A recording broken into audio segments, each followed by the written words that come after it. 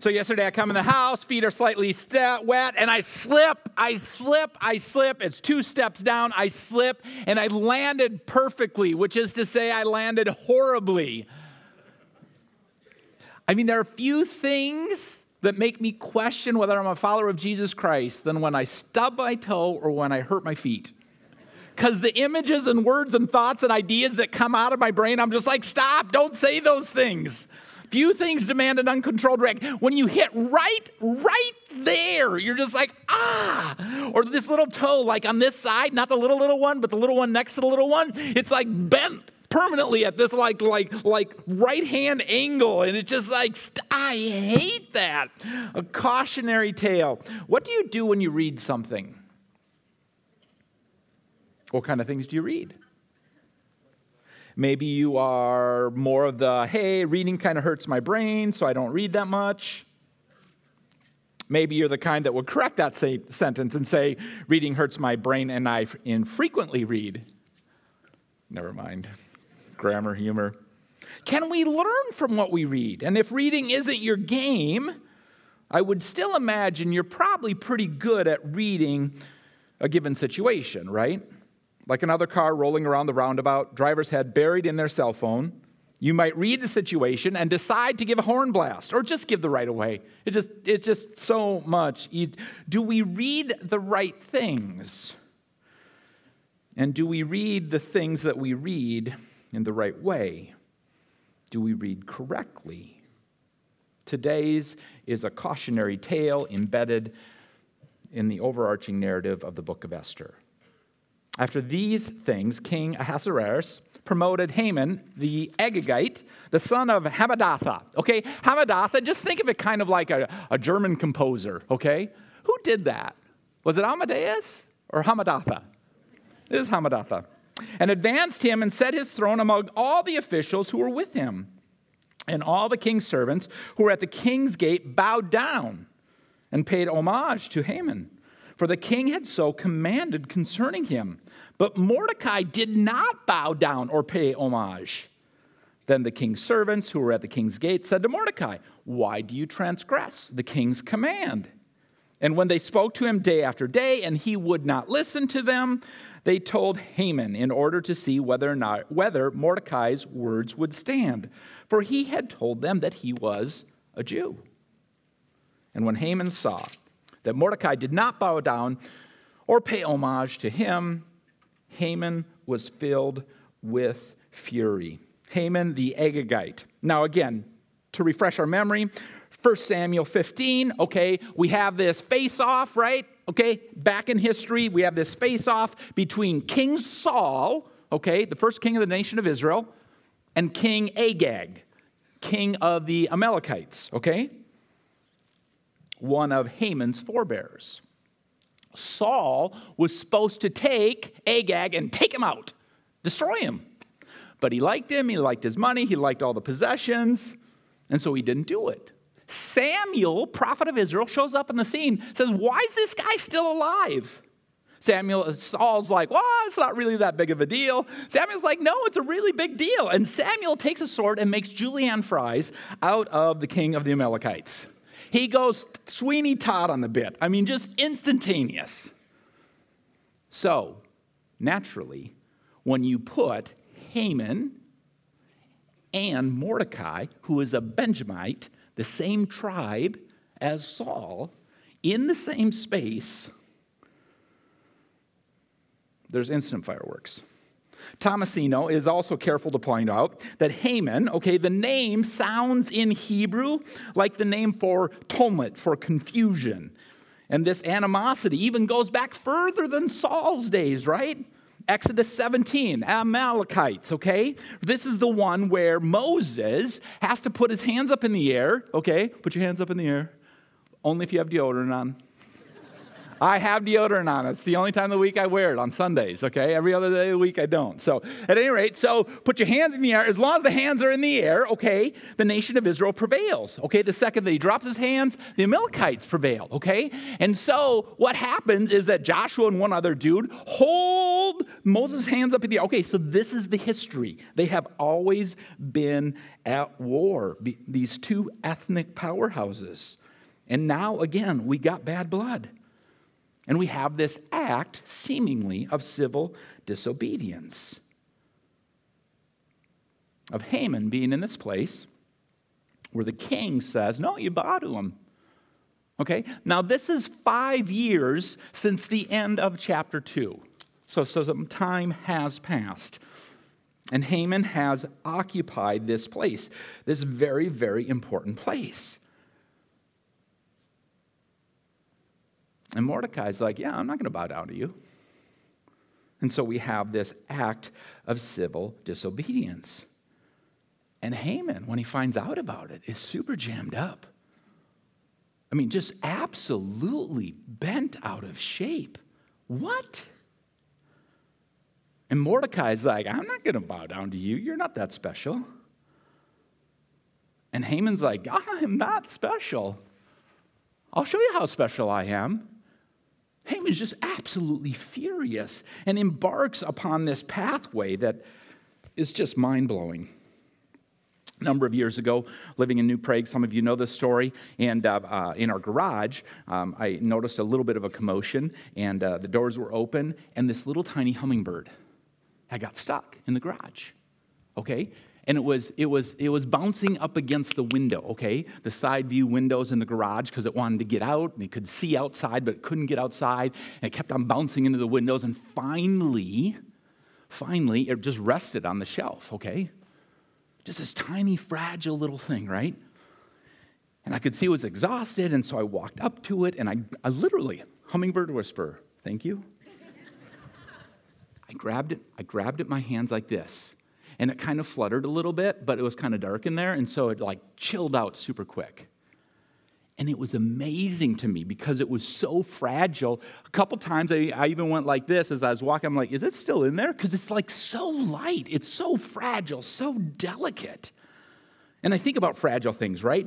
Crystal and china and even emeralds are fragile, right? A snowflake is fragile. Teenage relationships, they're fragile. Nylons, they're fragile. Souffle, popovers, macarons, angel food cake. An uncooked egg is fragile. An uncooked hummingbird egg is incredibly fragile. But is there anything as fragile as the male ego? Seriously? Anything? Can you think of anything that's as fragile as the male ego? We have two guys, right? And the instant response some people have is like, oh, I don't have an ego. I'm humble. Okay, if you think of yourself as humble, you have an ego. The other response, and I love this one, is, my ego's not fragile. Sure, right, yeah, okay, yeah. Sell that to someone else. This is an intriguing twist for me, right, okay? Because Haman's response, what do you care? You're the number 2 person in the kingdom.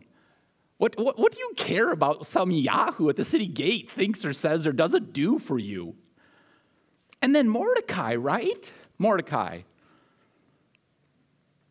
When Esther's interests are on the line, Mordecai is like, keep your head down, stay alive, stay in the game, don't take any chances. But when Mordecai's interests are on the line, I'm not going to bow. I hate that guy. There's a long history of my people hating his people. I'm not going to bow down. And you can't miss in the story. And I'm not saying Mordecai's a bad guy. He's a good guy. I am saying Haman's a bad guy. He's a really bad guy. But you can't miss in the story. What role does our ego play in the decisions that we make?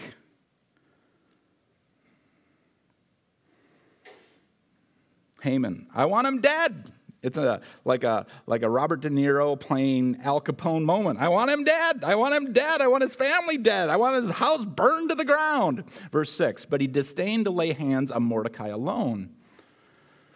So as they made known to him the people of Mordecai, Haman sought to destroy all the Jews. The people of Mordecai throughout the whole kingdom of Ahasuerus. Not just Mordecai. Not just him. I mean, earlier in the story, right, we saw this disproportionate sense of justice. That's not even the right word to use.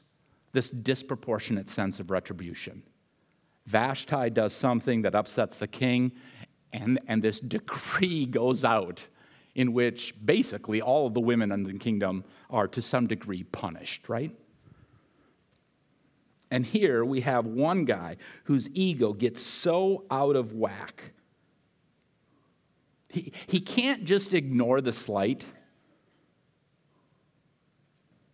He can't even have an unjustified small retribution. No, he's got to go for everything.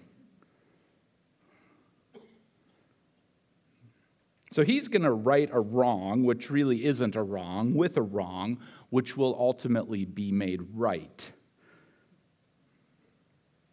But along the lines of what role does our ego play in the decisions that we make?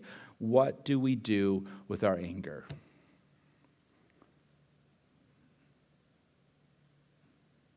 I would argue I've been more than honest with you that I wrestle with this thing and have wrestled with this thing long. And I'm at a better spot than I was even 5 years ago. But what do we do with anger?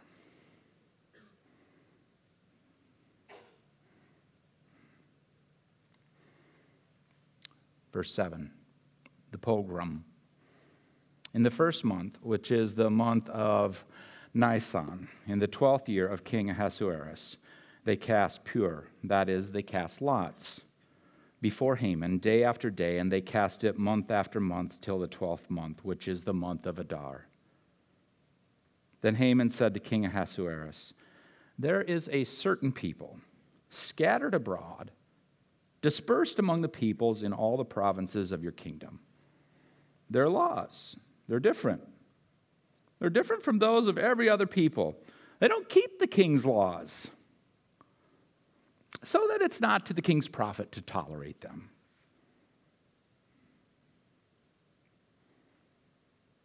If it please the king, let it be decreed that they be destroyed, and I will pay 10,000 talents of silver into the hands of those who have charge of the king's business. So the king took his signet ring from his hand and gave it to Haman, the Agagite, the son of Hammedatha, the enemy of the Jews. And the king said to Haman, the money is given to you, the people also, to do with them as it seems good to you. Then the king's scribes were summoned on the 13th day of the first month, and an edict, according to all that Haman commanded, was written to the king's satraps and to the governors over the provinces and to the officials of all the peoples, to every province in its own script and every people in its own language. It was written in the name of King Ahasuerus and sealed with the king's signet ring. Letters were sent by couriers to all the king's provinces with instructions to destroy, to kill, and to annihilate all Jews, young and old, women and children, in one day, the 13th day of the 12th month, which is the month of Adar, and to plunder their goods. A copy of the document was to be issued as a decree in every province by proclamation to all the peoples to be ready for that day.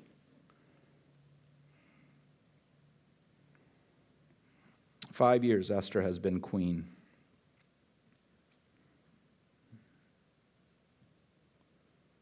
There is so much about this that is wrong.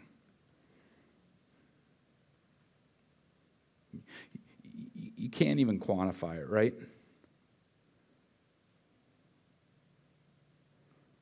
This event, the pogroms of the 1800s and Russians against Jews,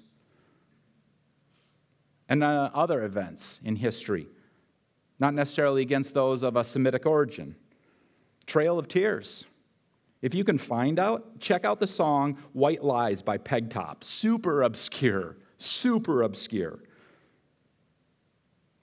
Places like the Colfax Massacre, places like the Rosewood Massacre, places like Tulsa in 1921, the Holocaust by the Nazis, Pol Pot in the late 70s in Cambodia, Myanmar today. All rooted in this hatred.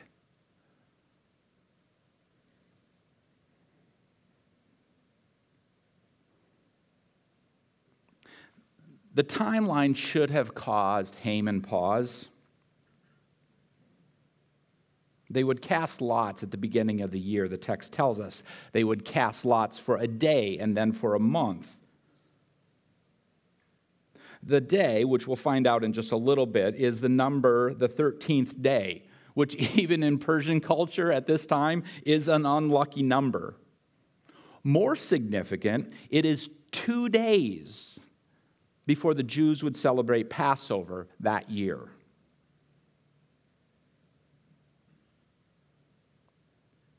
But they cast lots. The fates have decided. So it goes before the king. What is Haman to do except enact the will of the gods? He tells a tale, kind of true, kind of not true. They're kind of a weird people. They have customs that are unbecoming of our nation. We need to make a business decision. It's not personal. It's not personal. The king, sounds true to me. Oh, you're going to give me money? Lots of it? Go for it. And then there's this phrase, right? The money and the people. We don't know exactly what the king means. Does he mean that Haman doesn't have to put the money in? Or does he mean the physical resources will be there to do this project, this pogrom? I take it along those lines. Don't worry about the money. You don't need to pay for taking care of the king. But the second half is deadly, right? Interestingly enough, Persian law would have dictated that you don't execute a single person with only one witness.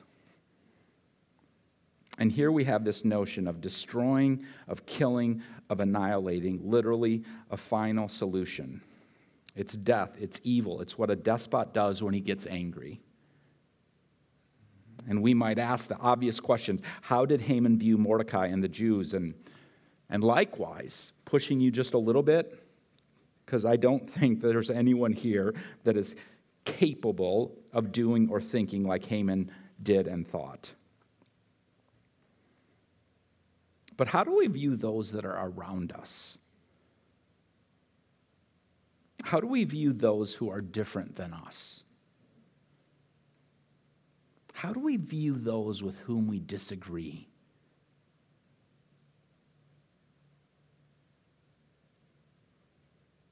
And maybe we wouldn't use the word hatred. Maybe intense dislike. Maybe a desire to keep them away.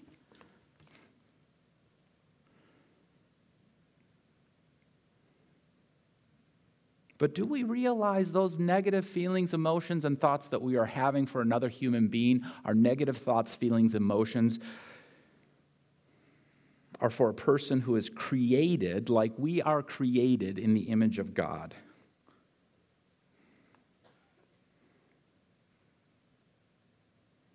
How do I view you? How do you view me?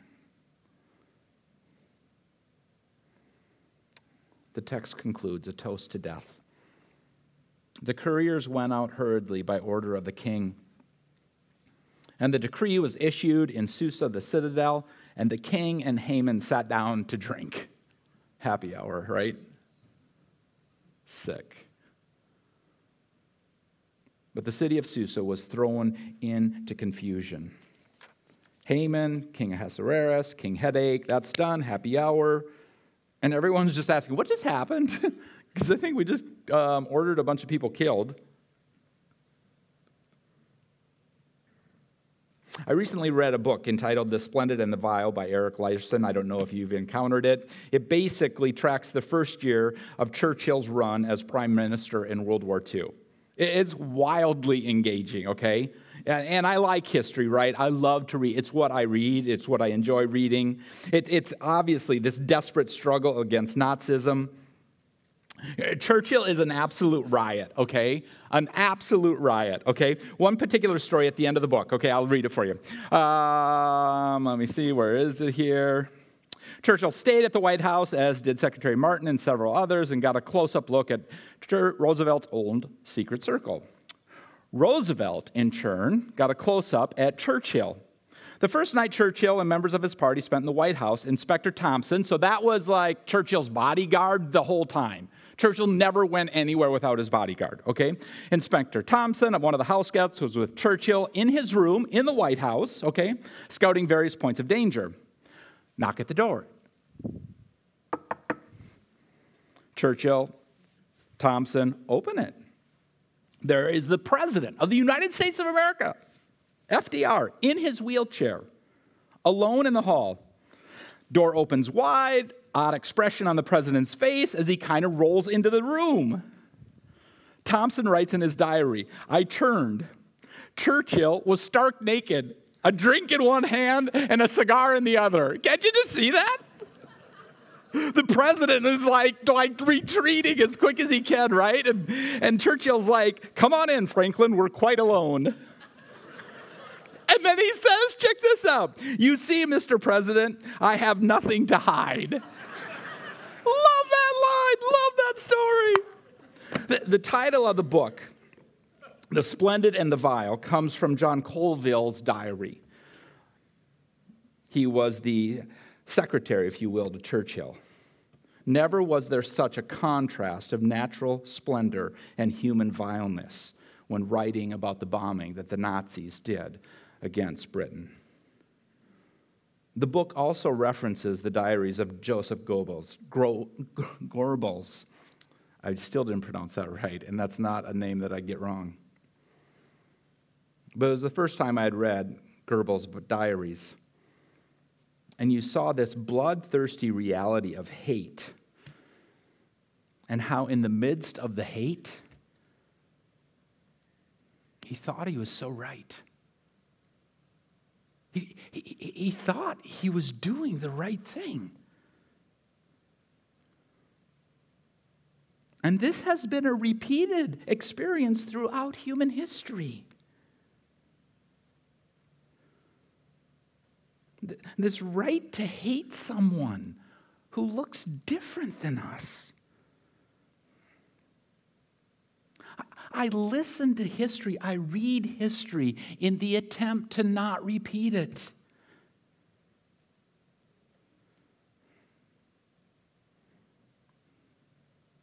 I pay attention to my own history because while there are a lot of good things in my background, there are some things I wish didn't exist. And I don't want to visit those on anyone else.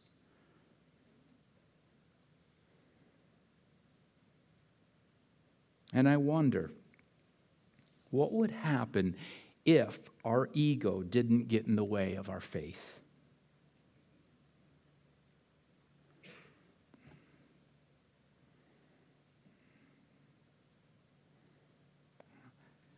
It's hard though, right? Someone steps on your toes. That's a pain you can barely handle. Someone stubs your toe, man, you want to come out with every word possible.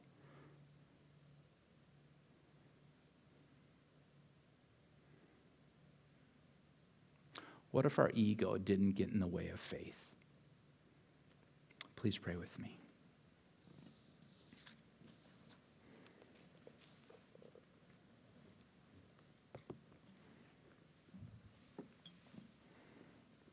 Where are you at with God?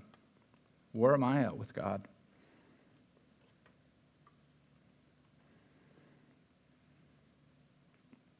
God is moving in the book of Esther in spite of the human characters. And they are characters.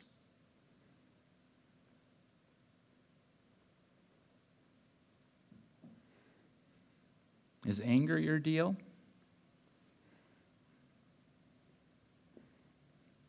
Is ego your deal?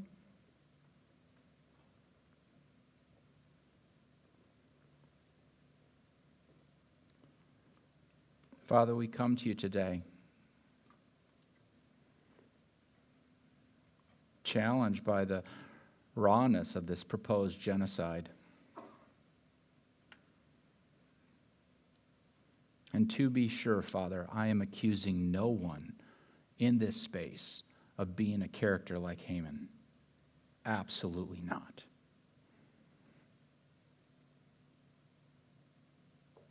But I am challenging every one of us, O great God.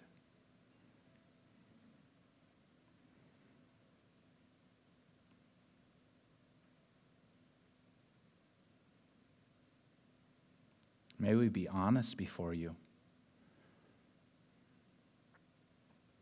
May your Spirit convict in our lives in a way that no one else can convict our lives.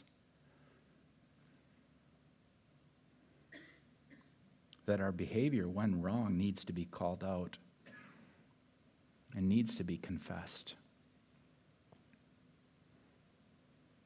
And so we come before you, O great God, to be honest and forthcoming with our lives. It's in Jesus' name we pray. Amen.